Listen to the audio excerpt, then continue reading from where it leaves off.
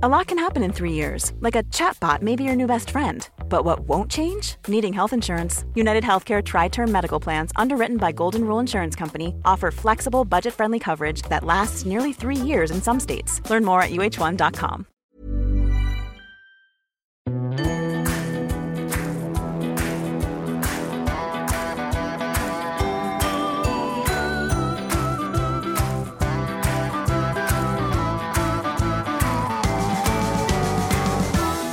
Welcome back to the Women's Podcast. I'm Roisin Ingle, and if this is your first time listening or you just recently started listening to the podcast, thank you so much for choosing us.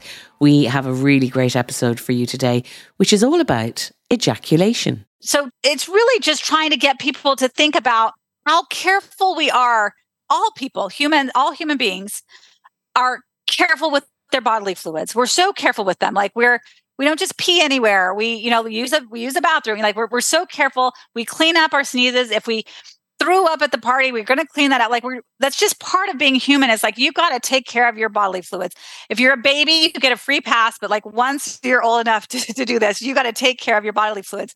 And we don't do that with sperm. We give sperm this big exception for no reason. More on the importance of ejaculating responsibly a bit later on. But first, the Irish women's football team have their homecoming today, and we just wanted to thank them for putting on such a great show in Australia and in New Zealand.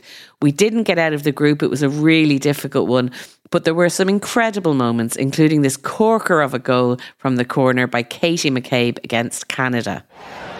Another inviting ball in there on the crossbar. It's in! Katie McCabe has put Ireland in front. Straight to the corner kick. What about that? It's a bit of a shame that the achievement of going to the World Cup has been overshadowed slightly by Saipan-style discord between Vera Pauw and her captain Katie McCabe, and also between Vera Pauw and the FAI. But it was wonderful to be able to cheer on an Irish women's side on the world stage, and hopefully it won't be the last time that we'll see them there. Disappointing news also concerning one of our favourite pop stars, Lizzo, who is being accused, along with her choreographer, of some terrible things, including sexual harassment and fat shaming by former troupe members, former dancers in her crew. Now, Lizzo has hit back at these, what she calls sensationalised stories on Instagram. She says, these last few days have been gut-wrenchingly difficult and overwhelmingly disappointing. My work ethic, morals and respectfulness have been questioned. My character has been criticised. Usually I choose not to respond to false allegations, but these are as unbelievable as they sound and too outrageous to not be addressed. And she continued that these sensationalised stories are coming from former employees who have already publicly admitted that they were told their behaviour on tour was inappropriate and unprofessional. According to the legal papers, Lizzo allegedly pressured one of her dancers, Ariana Davis, into touching a nude performer at an Amsterdam strip club. It's also alleged that the Grammy winner set up a humiliating 12-hour re-audition for her dancers, and that she fostered a hostile work environment, which is very different to the kind of vibes that you hear coming from Lizzo. The other allegations are against her dance captain, Shirlene Quigley, and also against Lizzo's production company, Big Girl, Big Touring. And they include assault, racial and religious harassment, fat shaming, disability discrimination and false imprisonment. So we'll watch that with interest. It'd be such a shame if the poster girl for body positivity turns out not to be that at all. But for now anyway, Lizzo is coming out fighting and saying that the allegations are not true. Now, what do you think a man might say if you told him that 100% of unwanted pregnancies are the responsibility of his gender, and that there would be no need for abortion if men would just take care where they leave their sperm, do the decent thing and ejaculate responsibly? Well, a few years ago, I saw a thread on Twitter by Gabrielle Stanley Blair. She's a Mormon mother of 6, a design blogger, and she was making this very point.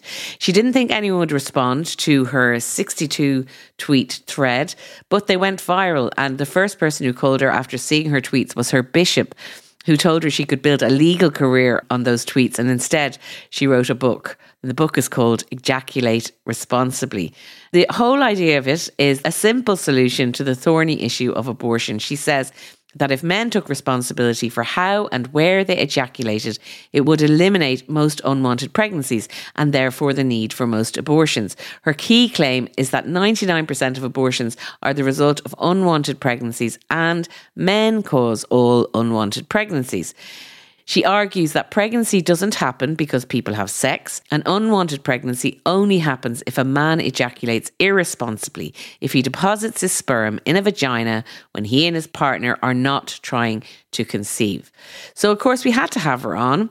It's a whole new way to think about this issue, and there's so much to the conversation.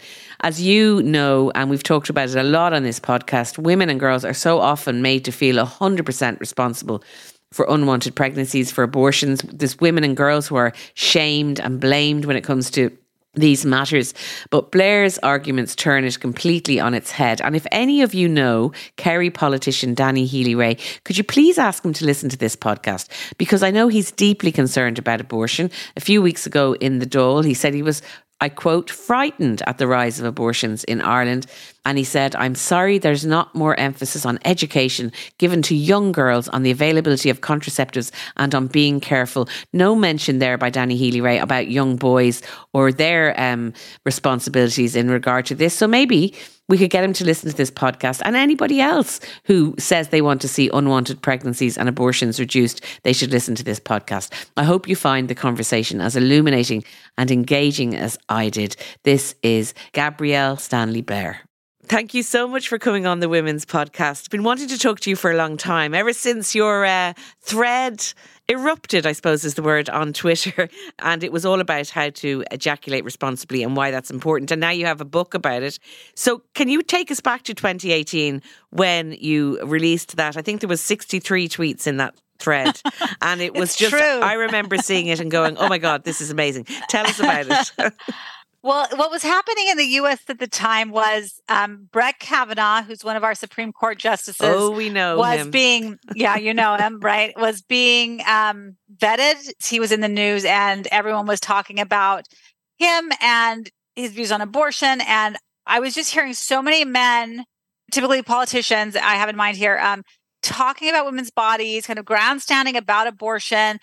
It was so clear to me they had no actual knowledge of this subject. They just knew if they said these key words that they would get a vote. I don't know. It was so performative. It was so dumb. It just made me so angry because these are real lives being affected by these policies that they're putting in place. And they're just not taking this seriously at all. It was just like such a game to them as far as like, what words do I need to say to get elected? I don't know. It was really, really maddening. And the idea that any of them cared about abortion, it was so clear that they didn't. They just do not think about women in a way that like demonstrates any kind of actual compassion or care. Anyway, it was so frustrating to me. And so I wrote this thread and published it. And I'd actually written out some of these thoughts months before, but I didn't really know where to put them. It didn't seem like the normal content for my blog, which is this design blog and parenting blog. And anyway, and I'd been on Twitter forever, like it was since I think 2008, but I hadn't ever written a Twitter thread. And I thought, oh, maybe this will be a Twitter thread. I actually, now that I sort of know Twitter threads better, I've written many since then, I know like it's totally bad form to write a 63 tweet thread. Like that's like way too long, but I'm glad I wrote it. It was awesome. And it went viral immediately. And Twitter's a different place. It's something that went viral on Twitter, especially in those years. I know it's different now. It's just a different experience than going viral on Instagram or Pinterest or any other place I've gone viral. It really is total strangers in a way that like on Instagram, there's almost like a connection or something to everyone that's looking at it. They maybe are only 1 degree separated from a follower of your blog or that kind of thing. But on Twitter, it really is strangers. And so it was this just such a different experience hearing from so many people. And it wasn't just in the US, it went viral around the world. So I'm hearing from, of course, English speaking countries, but also just is being translated into Spanish, into Japanese, into Russian, into Polish. It just was everywhere. And so many people loving it and so many people wanting to argue with it. I learned a ton. Brilliant. Well, let's look at your sort of key claims. Basically that 99% of abortions are the result of unwanted pregnancies, and men cause all of the unwanted pregnancies. And an unwanted pregnancy doesn't happen because people have sex. It happens only when a man ejaculates irresponsibly, basically depositing his sperm in a vagina when him and whoever partner he's with are not trying to conceive. So that's your thesis, basically, that if men ejaculated responsibly, women wouldn't need to have abortions. Tell us more. Right. So it's a pretty simple thesis. And in fact, the book is, there's 28 arguments and they're all short arguments and they're really simple. Like there's nothing you're going to read that's like, this is new science. This is some new discovery. It's like basic biological facts, but that we haven't sort of discussed in this way before. So it's a biological fact to say that men cause pregnancy. They do. Women are impregnated. Women cannot impregnate. Ovulation is completely involuntary. We have no control over when it happens, and it happens inconsistently. Even for people who have a regular menstrual cycle, their ovulation can still be totally inconsistent.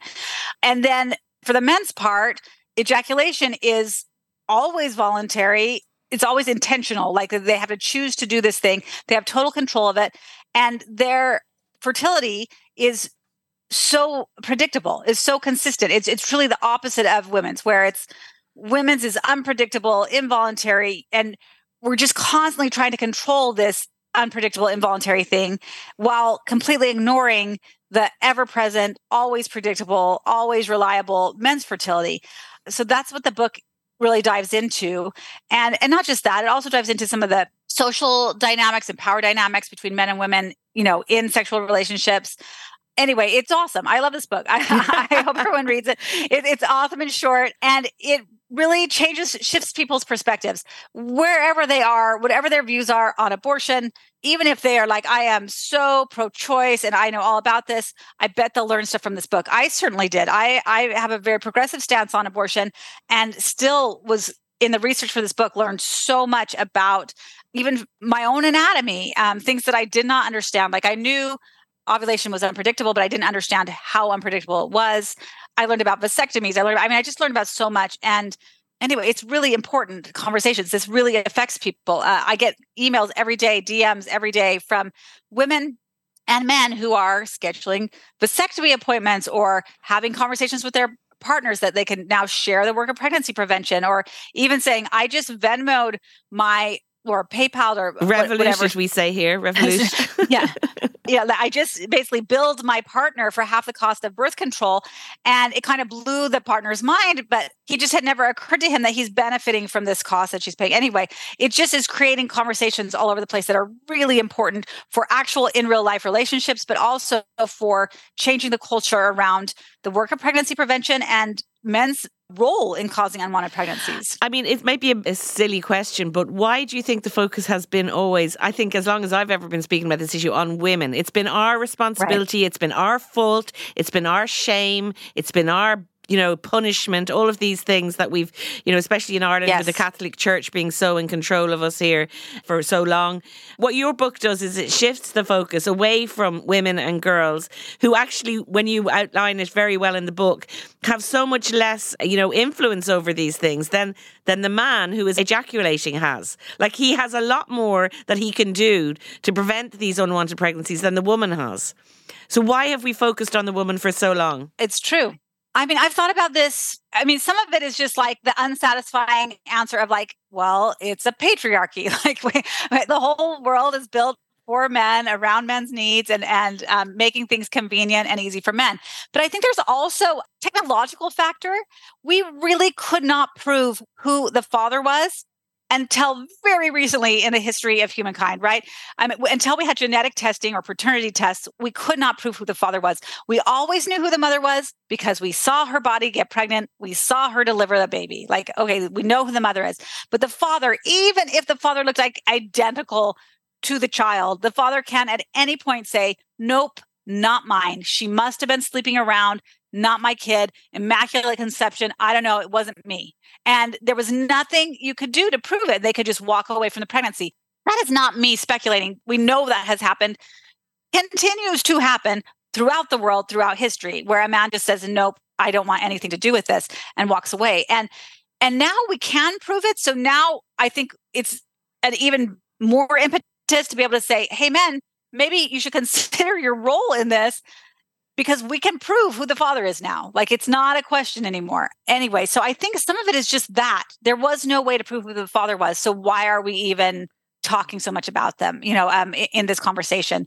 Now, again, we can. And not just that, there's other technological improvements like improved vasectomies, improved condoms, all sorts of things that can bring men back into the conversation. And if men actually have an opinion on this, and a lot of them don't, a lot of them truly don't, they cannot conceive of this thing happening in this other person's body, right?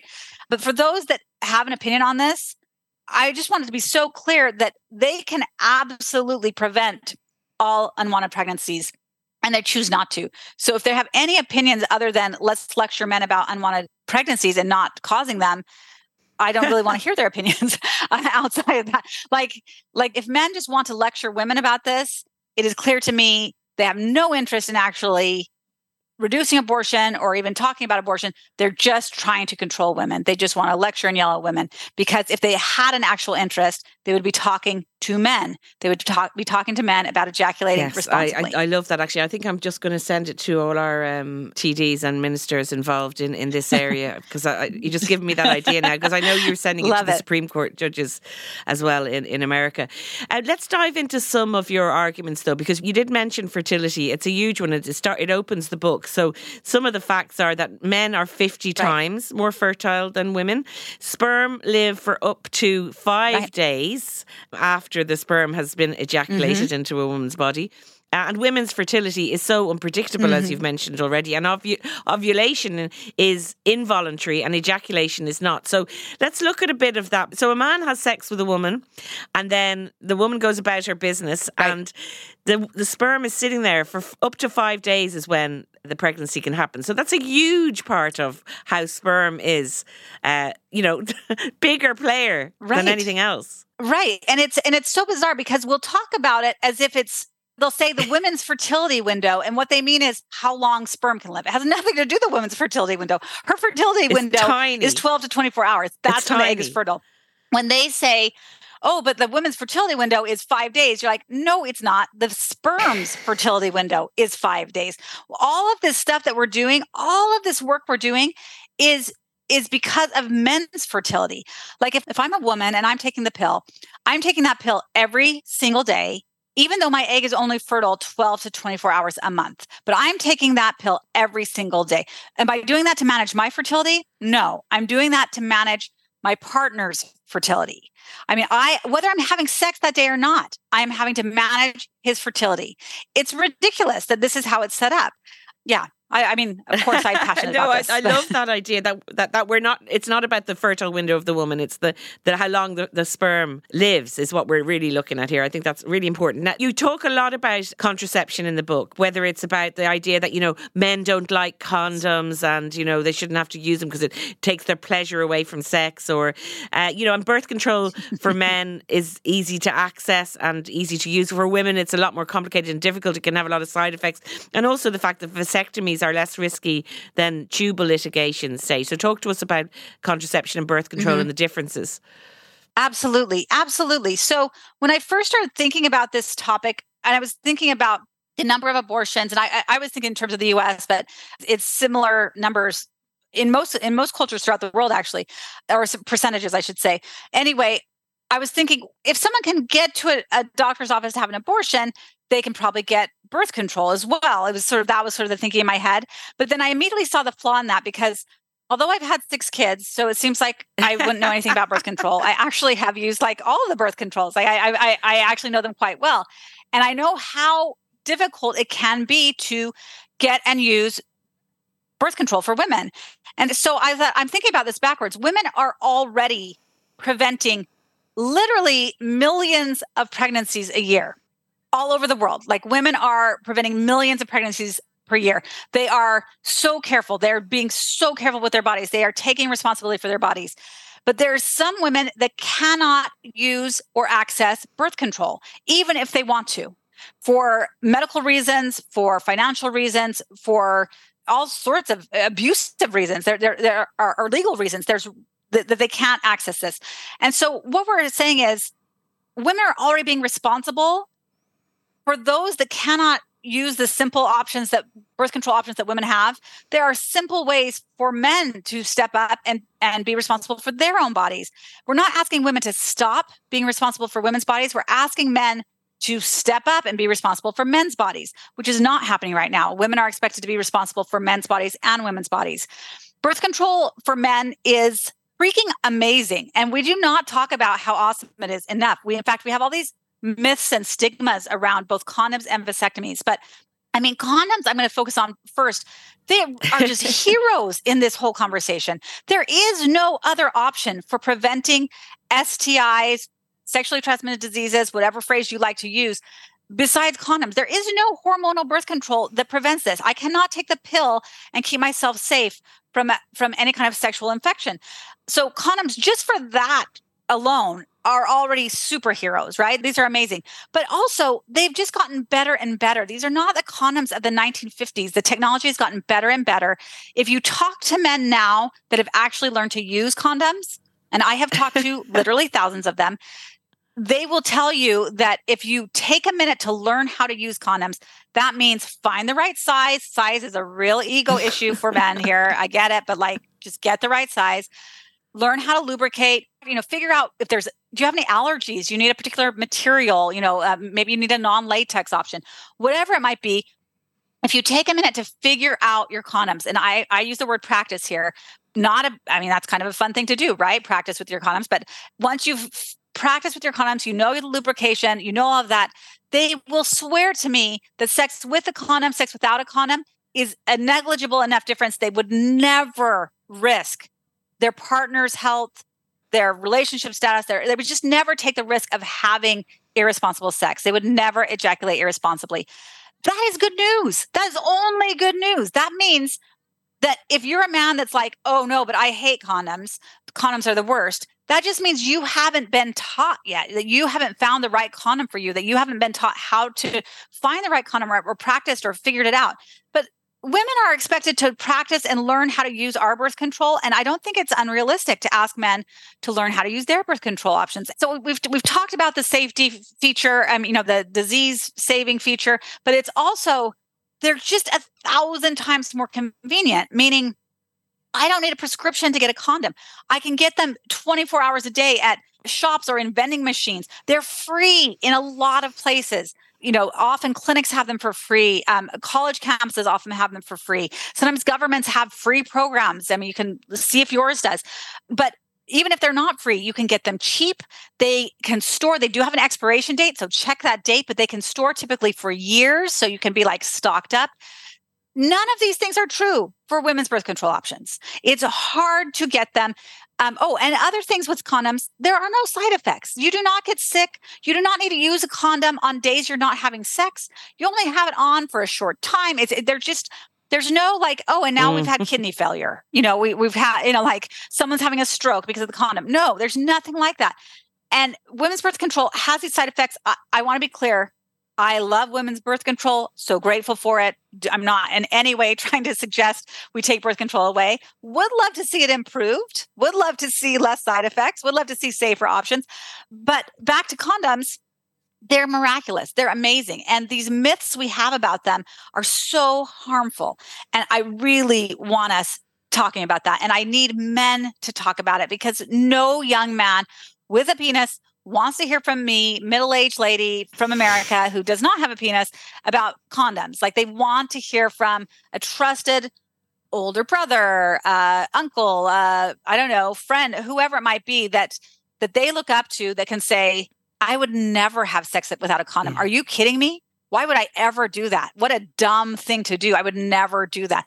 They need to hear that, and they will believe it. Tell me about vasectomies then. Vasectomies. Oh, my another favorite topic for me. So vasectomies are really, really amazing. We don't talk about those enough as well. It's expected that if a couple wants permanent birth control, that the woman will get a tubal ligation, and often it happens right after a birth or something. So And there is some argument for that. Like, oh, if we're already in doing a C-section, let's quickly do a tubal ligation, assuming the woman has requested this.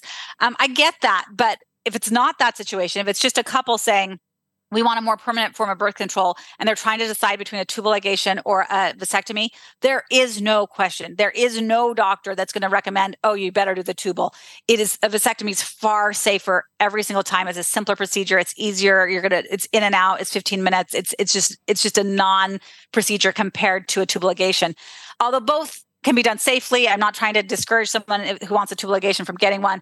But if you're comparing the two, vasectomies are much better. And the issue is reflected so well in the statistics that there are far more tubal ligations given than vasectomies because we're so willing as a culture to protect these men. Like, they shouldn't have to go get a procedure. These poor guys. What if they can't get an erection anymore? That's not a thing. That's not a side effect of vasectomies. The sex organs function just as well. You have just as many orgasms. You have just as many erections. That doesn't change at all. The difference is just your sperm no longer makes it out of your penis, which is terrific. So it's amazing. But beyond that, the technology on vasectomies is also getting better, meaning like the actual medical processes of giving the vasectomy or reversing it for the rare cases where someone wants it reversed, that's also improving so that this could, it's not there yet. I want to be clear, but it could become something where young man is starting his sexual life and says, I want a vasectomy until I want to be a dad. And he goes and gets a vasectomy and then 10 years later gets it reversed and then gets another vasectomy. We're not there yet. I mean, you technically can do that, but you have to have enough money to get a good doctor that can guarantee those results. But we are getting better. And the more we're talking about it, the more improvement there will be. We don't think of medical life as like a demand kind of economic situation, but it is. If there's an increased demand for vasectomies, we'll have more doctors who are doing vasectomies and are better at vasectomies. They'll become an easier procedure. They'll just get better and better. So they're pretty terrific. And one of the things we also don't talk about regarding vasectomies is couples where the man has gotten a vasectomy, they report consistently much better sex lives, which you would never guess unless you'd experienced yourself. It's just takes so much pressure off of the sexual relationship, that this constant worry that women have, whether they're acknowledging it or not, of, I just had sex. Am I going to be pregnant? Did the birth control work? Is my prescription up to date? Or am I on antibiotics that are causing it to, be less effective, or whatever it might be? Just this kind of general dread of, if I am pregnant, what will I do? Do I have to make a big decision? What will I do? It's gone. When the man gets a vasectomy, all that pressure is gone. It's amazing. And so we should be touting these benefits of vasectomy, like how awesome it is for your sex life. You want to improve sex life? Get a vasectomy. And there are jokes and memes out there about women that are like, I would only have sex with a man who's had a vasectomy at this point. And I know they're mostly jokes, but like, that's a good goal to get to as a society, where we're like, look, you want to have sex with people, you need to ejaculate responsibly. And that's going to include a vasectomy for most men.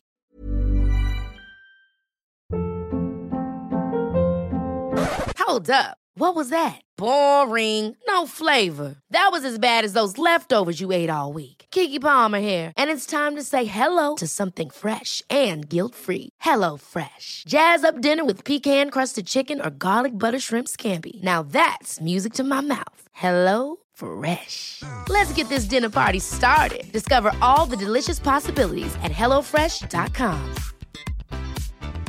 Hey, it's Ryan Reynolds, and I'm here with Keith, co-star of my upcoming film, If, only in theaters May 17th. Do you want to tell people the big news? All right, I'll do it. Sign up now and you'll get unlimited for $15 a month and 6 months of Paramount Plus Essential Plan on us. MintMobile.com/switch. Upfront payment of $45 equivalent to $15 per month. Unlimited over 40 gigabytes per month. Face lower speeds. Videos at 480p. Active Mint customers by 531.24 get 6 months of Paramount Plus Essential Plan. Auto renews after 6 months. Offer ends May 31st, 2024. Separate Paramount Plus registration required. Terms and conditions apply if rated PG. You're speaking about pleasure there, so let's get on to that, because society generally has taught us, or we've learned, or these are the messages, that men's pleasure is the purpose and priority, in fact, of sex. And women can get pregnant without experiencing any pleasure, but men almost always, in all cases, have to orgasm to make a woman pregnant. So that's another reason why your contention is that men should take more responsibility for where they put their sperm. Exactly right. Exactly right. Women, it's perfectly possible to be impregnated without experiencing any kind of pleasure. We hear stories like that all the time. That's certainly like an orgasm for a woman. The clitoris is not required to cause a pregnancy. It exists only for pleasure. It has nothing to do with the pregnancy cycle.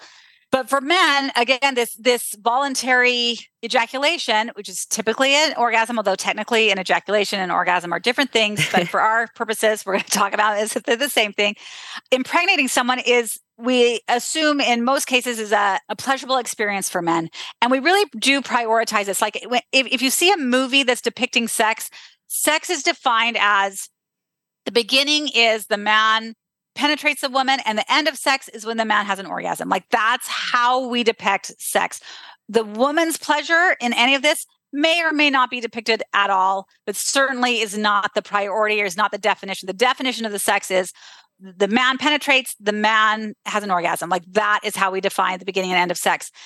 Absolutely bizarre that, again, we're so clear that that's what sex is, and then we totally disassociate men and pregnancy, and that they cause pregnancy, when we're so clear on like, that is our cultural definition of sex, but we're not going to acknowledge that that's what causes pregnancy. It's just so bizarre. You have a poll in the book, a statistic that in a poll of 22,000 women in Britain, 51% of them said that they'd woken up to a partner having sex with them or performing sex acts on them.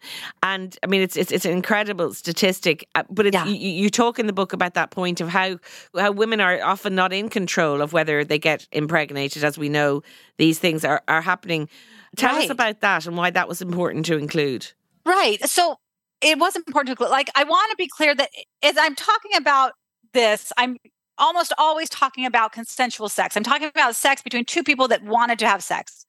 But the reality is there is coercive sex that we don't always see, that sort of technically falls under consensual. Like, again, she eventually said yes after I coerced her, after I, pressured her, but that is not actually consensual sex. And the power dynamic between men and women in sex is very real. Men often say women have more power because they get to decide who they're having sex with, but that's not actually true. Like, once a woman has entered into a relationship, the man has the power in the sexual relationship because he typically has the physical strength. Like, we're talking about actual physical power. And not just that, it's intimidation, it's all sorts of things. But it's easy for people to say, well, the woman just needs to demand that the man uses a condom. And that's problematic for so many reasons. First of all, why wouldn't he be using a condom? Like, for what reason would he not be? Like, why should she ever have to ask him? He should just automatically be using one. That's a separate thing. But the other thing we're talking about is that is not an easy thing to do for a woman to say, hey, I'm here in this vulnerable position. We're maybe alone together in a room. Maybe I've taken my clothes off. Maybe you've taken your clothes off.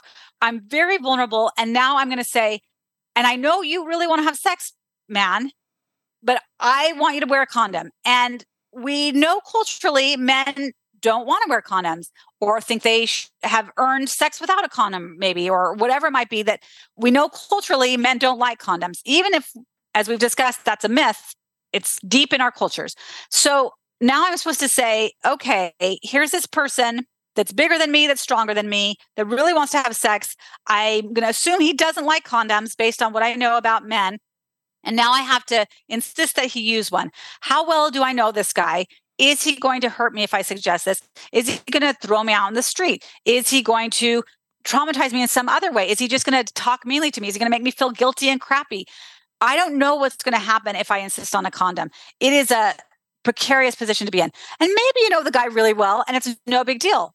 Wonderful. But again, if that's the situation, why are you even having to suggest a condom in the first place? If he's such a good guy, why isn't he wearing a condom in the first place? Like that, he should just automatically be wearing one. So it's just an issue. And I wanted to make sure that's in the book, that we're really talking about this, because it's so easy to say, well, women just need to insist on a condom, or like to throw it back on women. It's so easy to say that. And in real life, in a real sexual situation, it's not easy. I have a little quiz in the book, a pop quiz for men. There's no answer guide at the end. It's really just a little thought exercise where I ask things like, men, have you ever implied that you don't like condoms to a woman? Have you ever not brought up birth control and assuming she was taking care of it? Like things like that. I think it's really interesting when I watch men read that and then I watch women read it. It's fascinating. The women are all like, I've experienced that.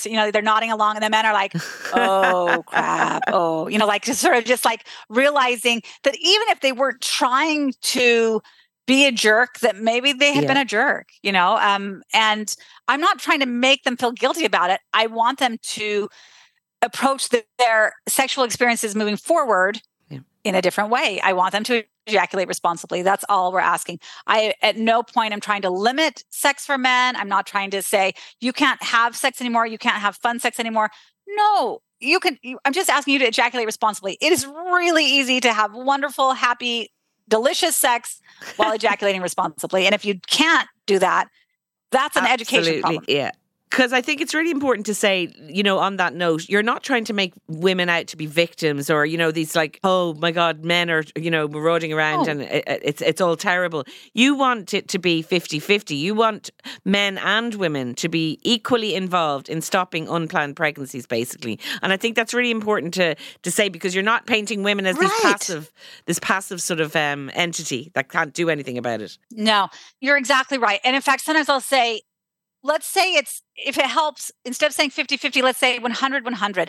I want women to be 100% responsible for women's bodies. And I think women are trying hard to do that right now, as evidenced by our birth control industry, which is completely funded by products for women, paid for products for women. Like women demonstrate all the time they're taking responsibility for their bodies. So I want women to take 100% responsibility for women's bodies. I want men to take 100% responsibility for men's bodies. And again, that is not happening right now. Right now, what happens if you say, well, a woman just needs to insist a man use a condom? You are saying, woman, you need to be responsible for your body and for the man's body. You are asking the woman to be responsible for both of them. That is the issue. I'm asking men to step up and take responsibility for their own bodies. That in no way implies women are victims. It in no way implies women are supposed to stop taking responsibility for women's bodies. Definitely don't do that, women. Definitely continue taking responsibility for your bodies. I highly encourage you to do that. But women already are. What I'm asking men to do is step up and take responsibility for men's bodies. They have sperm, and sperm can do real damage. We don't think of it like that. But, just for the purpose of this conversation, think of sperm as like a germ or an infection. It can really do damage to this other person's body. If you were sick in some way and you had an infection or a disease that could infect your loved ones, you would be so careful to make sure you're keeping any of your bodily fluids away from them. You'd cover your mouth when you cough. You'd use a Kleenex when you need to sneeze. You'd just be so careful because you love this person and you don't want to infect them. But we act like sperm is just can do no harm. And it's just not true. It can do huge harm to a person. And in the same way, you're going to cover your nose with your elbow when you sneeze or whatever you like to do. Make sure you're keeping your sperm away from your loved ones. Unless the two of you are desperately trying to have a baby, like your sperm should get nowhere near your partner. You need to protect her from that. And that's not asking men to like do some hard thing. It's not hard to cover your nose when you sneeze. It's not hard to keep your sperm away from your partner. Like this is just taking basic responsibility for your bodily fluids. This idea, which you have in the book and which was in the Twitter thread, that sperm is dangerous. It's such a mind-blowing, radical thing to say. It sounds quite anti-men, but I don't think that's what you mean. But you do go in the book to the negative effects of pregnancy and childbirth on the body, which again aren't really necessarily talked about. We had our own abortion referendum here where that did come up a bit, how pregnancy affects a woman's body, where there are many, many reasons why a woman might not want to get pregnant. But when you think of it that way, in terms of sperm being dangerous, have you had much pushback on that? I know you've had a lot of pushback on a lot of the things in the book, but what sort of criticism have you had of that bit particularly? I've had a little bit, and mostly in that, like, oh, that's going too far. That's being, it's like a little too obnoxious to say something like that. But there really isn't a strong argument against it when you say, look, like sperm cause pregnancy, and pregnancy can do physical damage for sure, but also do all sorts of, like, it can ruin relationships. It can ruin a woman's career. It can disrupt her education. It can do all sorts of things that, in addition to physical damage, it can be so harmful. There really isn't an argument against that. It's something we can all see. We're like, yeah, we've all seen pregnancy disrupt people's lives and harm them physically, pregnancy and childbirth. So there's not a big argument against that. It's not a strong argument against that. So it's really just trying to get people to think about how careful we are. All human beings are careful with their bodily fluids. We're so careful with them. Like we don't just pee anywhere. We use a bathroom. Like we're so careful. We clean up our sneezes. If we threw up at the party, we're going to clean that up. Like that's just part of being human. It's like, you got to take care of your bodily fluids. If you're a baby, you get a free pass, but like once you're old enough to do this, you got to take care of your bodily fluids. And we don't do that with sperm. We like give sperm this big exception for no reason. For the only reason being, again, we'd never want to inconvenience men in any way. We want to make sure sex for them is as pleasurable as possible. Like there's no good reason that we're all so careful with our bodily fluids, but we just ignore sperm. Like I think of a woman on her period is going to be so careful. She doesn't want to leave any traces of blood anywhere. She's wrapping up everything. She's trying to make it seem like she's not on her period. She doesn't want any hints anywhere that, in society that would make someone uncomfortable, or who knows what's going on there. But again, we act like sperm is fine. Throw it around, put it everywhere. I don't know. And it's just like so bizarre that we've exempted this bodily fluid that can actually do damage from the basic manners of like, take care of your bodily fluids. So saying sperm is dangerous is certainly trying to, create some debate or create some conversation, but also just to point out, hey, you're already being careful with your bodily fluids. That is just something humans do. That is basic manners. Why in the world wouldn't you be careful with your sperm? It's a very fair point. I mean, and this idea as well that men can't control their urges, but, women can. This disparity there is also in the book. Yeah. And it's just so bizarre in our culture as well. Like men just about it. They just not in control. Once they're having sex, it's, an animal takes over. And you're like, that is baloney. We all have biological urges. We all do. Every human being, and we have a lot of them in common. Every human being has urges to pee, has urges to defecate. I don't know. We don't want to talk about poo and pee. I'm sorry. But we all have these biological urges, and we have learned to control them. And they are stronger urges than sex. Like you have to, when your body needs to pee, you pee. Like these are strong urges. Again, we've learned to control them. We use a bathroom. We hold it till we get home, whatever needs to happen. The idea that men can't control this is just so silly, especially if you actually talk to men who will immediately, like if you're talking to a man who's being honest, will immediately counteract it and be like, oh no, you totally can control it. You can absolutely control it, obviously.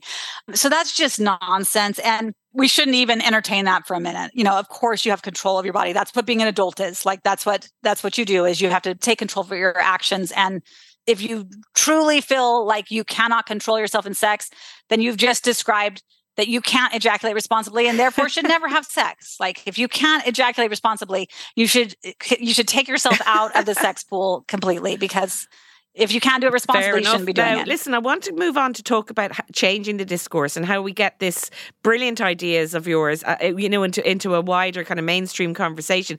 But first of all, just the idea of ejaculating responsibly. Has it been hard, do you think, for some people to get their heads around it? Like, have people just dismissed it out of hand, or how have you found trying to spread this idea? I've had really good response from it. I actually feel really hopeful. And I think the title helps. Ejaculate is such a funny word. It's not something we use like in basic discourse at all.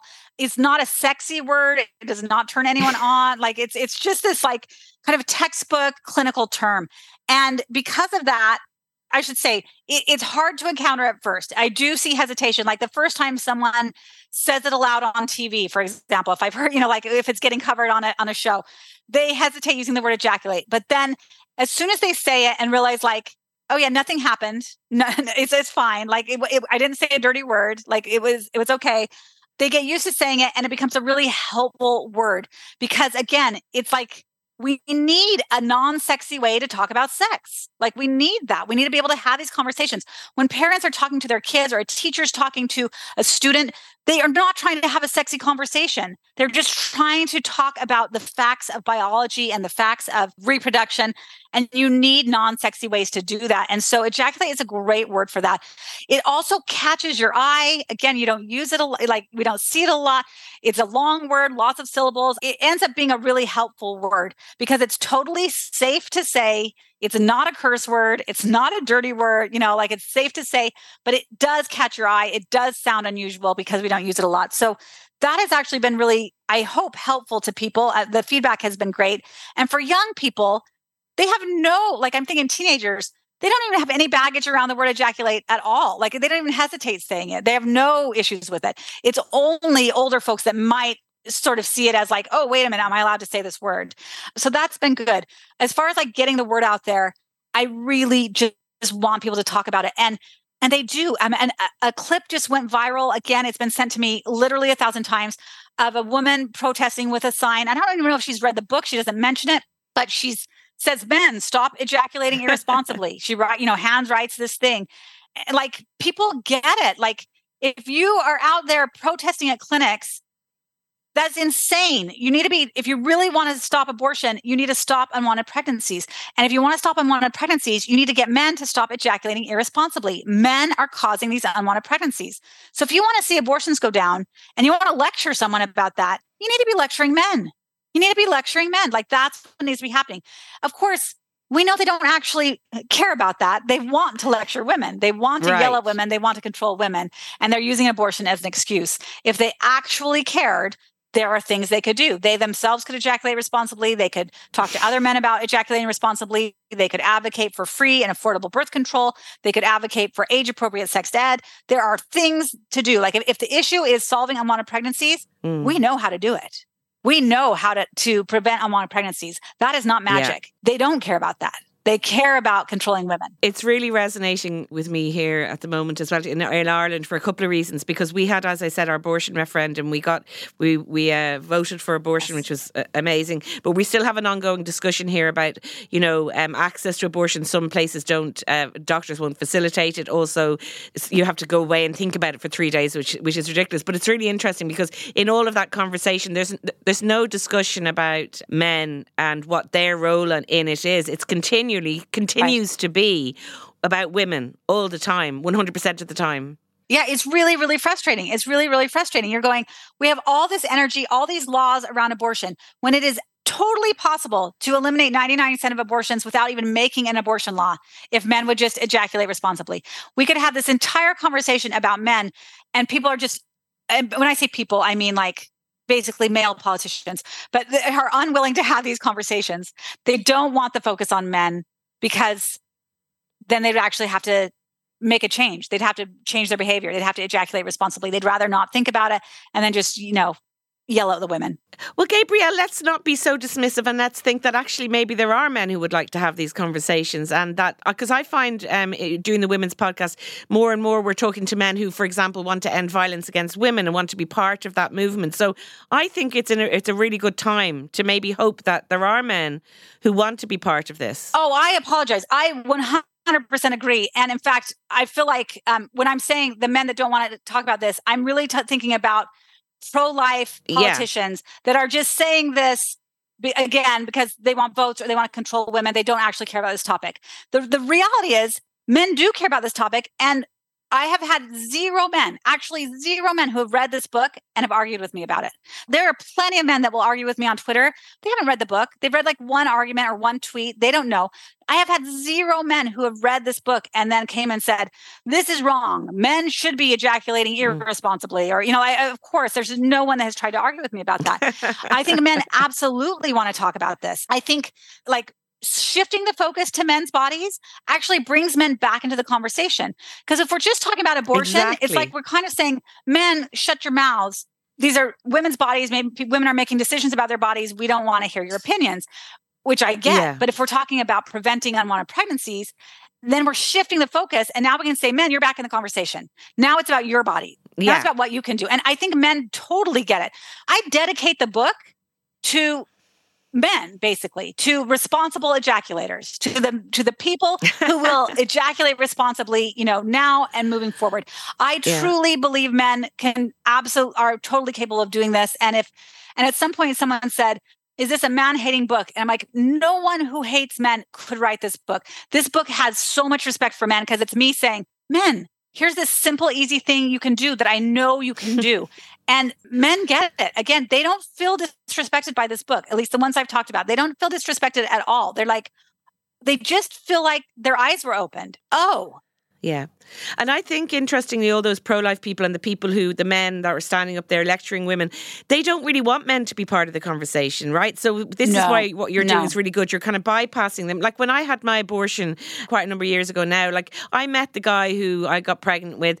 I told him how much it was going to cost. He gave me 50% of the money. He understood, even then, whatever amount of years it was ago, a couple of decades ago, he understood that he was 50% responsible for that. And he gave me the money. And I think there's an open door that you're pushing here with this idea of getting men to understand that they need to take accountability and responsibility as well. The other reason it resonates here at the moment is because of the debate around sex education that's going on. There's a whole kind of revamping of the curriculum in Ireland at the moment happening. And I think this is such an important thing that I'd love to see get into the sex education system, because you can think of all these young boys around the country. A lot of our education is single-sex schools, so you've got like a lot of schools that are just boys in them, and just talking to them about this in a very open way is a game changer. Absolutely, because even if you have a sex ed system, and I'm glad to hear it's on the table in Ireland because everyone needs to be improving their sex ed. Even if you have sex ed, it's not going to be talked about in these terms. But if young boys are being taught, and I'm thinking, age appropriate, of course, sex ed. But if they're being taught, like, I need to be careful with my sperm, I don't want to hurt someone else with my sperm, that's wonderful. And like, people want to be good people. Kids want to be good kids, and people want to be good humans. Men want to do the right thing. I believe that absolutely. And I know there are exceptions of jerks in the world, but in general, people really want to do the right thing. If they are taught from a young age, they need to be careful with their sperm, and they're taught about responsible ejaculation, they will ejaculate responsibly their entire lives. It's something that would draw men in. You want to do the right thing. You want to be protective. You want to do right by your partner and the people in your lives. And ejaculating responsibly just fits in so perfectly there. It would just draw you in. So I think if we can make this part of the sex ed conversation and really think about men's fertility and women's fertility and the voluntary nature of ejaculation versus the involuntary nature of ovulation. If this is part of our sex ed, that's hugely powerful for everyone and really makes it feel like this is shared responsibility, that we're all trying to prevent pregnancy unless we're ready to become parents, that we're all working on this. This is something that's not just something that women have to think about and women have to deal with, but that the entire population is concerned about this, that, hey, we're all doing our part to ejaculate responsibly, to prevent pregnancy, to take responsibility for our own bodies. In Ireland, we've watched in America with horror, actually, as our own laws have been liberalised around abortion and looking at, you were sort of the vanguard of it, and everything's been rowed back with Roe versus Wade. So, is it possible that the people up there who have been making those decisions might be swayed by this argument, or do you feel it's almost impossible to influence those people because they're so entrenched and it comes from a religious sort of moral perspective that there's no point in talking to them? I really do feel hopeful. And this is why the religious perspective does totally stymie the conversation. And I say that as a religious person. It makes it so emotional. It keeps the debates focused on when does life begin? When is a fetus a baby? All these and really should people even be having sex at all outside of marriage? All these religious questions and these religious debates. And they're philosophical debates or religious debates that we're never going to all agree on because there is no one answer, right? That's the nature of these debates. But this conversation, this book gives me hope because it shifts the conversation, right? It takes the emotion totally out of it. If we're talking about prevention, there's no baby to worry about. There's no discussion about when life begins because there was never pregnancy in the first place. We prevented that pregnancy. So it's a game changer as far as that goes, and changing the conversation about abortion, taking the emotion out of it, and allowing us to actually talk about what works, to talk about practical solutions, to talk about sex ed, things like that. I've also have been really encouraged because I have seen people on both sides of the political spectrum totally embrace this and talk about it. I saw a woman, it was a woman, a politician in South Carolina, which is a very conservative state in the US. And she is a Republican. So she's a conservative politically herself. And she was quoting this book to all of her fellow politicians in the state legislature. And like, if she can get on board with it, if she gets it, anyone can, right? Like, again, it's this, and it makes so much sense that if we really are out here talking about, we care about abortion, this is a topic that's important to us, then you'll love this book because it offers some real life, absolutely practical decisions for solving abortion, right? For reducing abortion in such a way that we wouldn't have to ever talk about it again. If you're not actually serious about it, you're not going to like the book because it's not going to allow you to keep yelling at women. You mentioned there about being religious yourself and you're a Mormon. Yeah. I think when I first saw your Twitter thread, I was like, this is so weird. She's got loads of kids. She's a Mormon. I had this impression of you as like someone who wouldn't be delving into these subjects at all. Has that perception been an interesting one from people? Like you've kind of surprised people? For sure. And I have to say, I use that reference very intentionally. I know what people assume about Mormons. There's always going to be an assumption that a Mormon is going to be politically conservative and going to be anti-abortion. Of course, there are millions of Mormons. There's millions of religious people. So the idea that all of these same people believe the exact same thing isn't realistic. And that's true certainly among Mormonism. I am very progressive politically and am very pro-choice and pro-abortion, if that's a term. I think people should be able to choose when they have a baby. It is a term. I'm pro-abortion. If they want to have an abortion, I hope they get to have one. Like I definitely support that. I always want there to be legal abortion. But I mentioned my Mormonism because I knew people would make assumptions, and I hoped that would get more people to read what I wrote, listen to these ideas, and not just my Mormonism, but that I am a mother of six, that they would be more willing to think of, or, take my ideas seriously because I knew I had experience in this world. And I think it did work. I think that absolutely worked. Of course, it also did some opposite. There are people that are like, I'm not going to read this because you're a Mormon and I hate Mormons. I go, fine, like Mormons are weird. That's fine. But I think in general, it has been helpful to be able to say, I'm coming from a religious background and I get there are religious issues at stake here. And I'm obviously pro-family. If I have 6 kids, I'm not trying to stop people from having children or, anything like that. I understand these perspectives. And I'm still here to tell you that if you're trying to stop abortion by passing abortion laws against abortion, that it's not working and that you don't actually care about abortion. Because if you did, there are more effective ways to do this. So, or really just to say, if that's your actual concern, if you're like, my number one thing is I want to reduce abortion, then you really need to get on board with some of the progressive ideas like free birth control and age-appropriate sex ed at every grade level, because that's what works. And passing abortion laws and protesting at clinics does not work. Okay. I have to say, I would imagine with your husband being a philosopher and your 6 kids, that there are some interesting conversations around your dinner table. Would that be right? Always. It's a lot of fun at our house. And speaking of your house, I should say as well that you're currently in France. That's where you've been for quite a while, restoring a 17th century property. Right. That's amazing. It's been a lot of fun. In fact, after I get off this call, I'm going to go put on my work suit and I'll get back outside and I'm going to be scraping some old wooden beams and getting ready to oil them. It's a lot of fun. Okay, well, finally, before you go, your final plea for men to ejaculate responsibly, but also to the women in their lives, maybe what can we do in terms of helping our men ejaculate responsibly? I would definitely read the book. Maybe read it to them when you're on a drive, sit on their nightstand. It's a short book. It's so easy to read. It's not a big ask. And it has short little sections.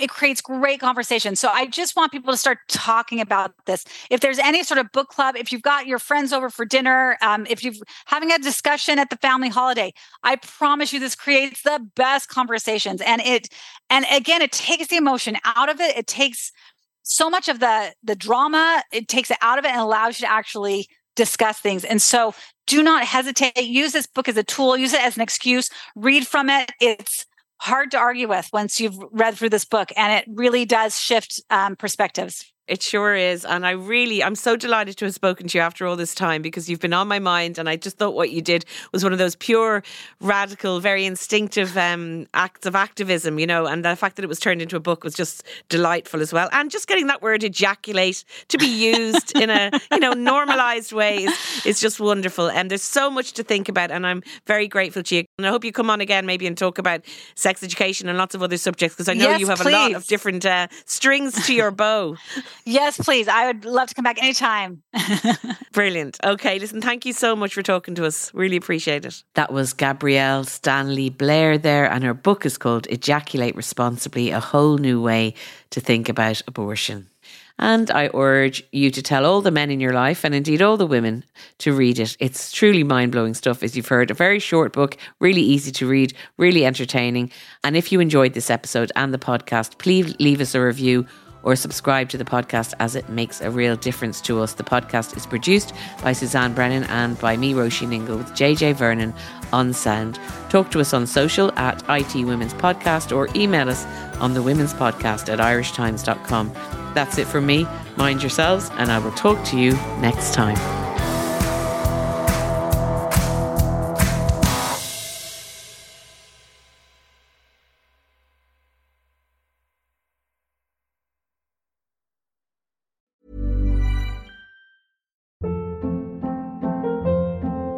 Hold up. What was that? Boring. No flavor. That was as bad as those leftovers you ate all week. Keke Palmer here. And it's time to say hello to something fresh and guilt-free. Hello Fresh. Jazz up dinner with pecan-crusted chicken or garlic butter shrimp scampi. Now that's music to my mouth. Hello Fresh. Let's get this dinner party started. Discover all the delicious possibilities at HelloFresh.com.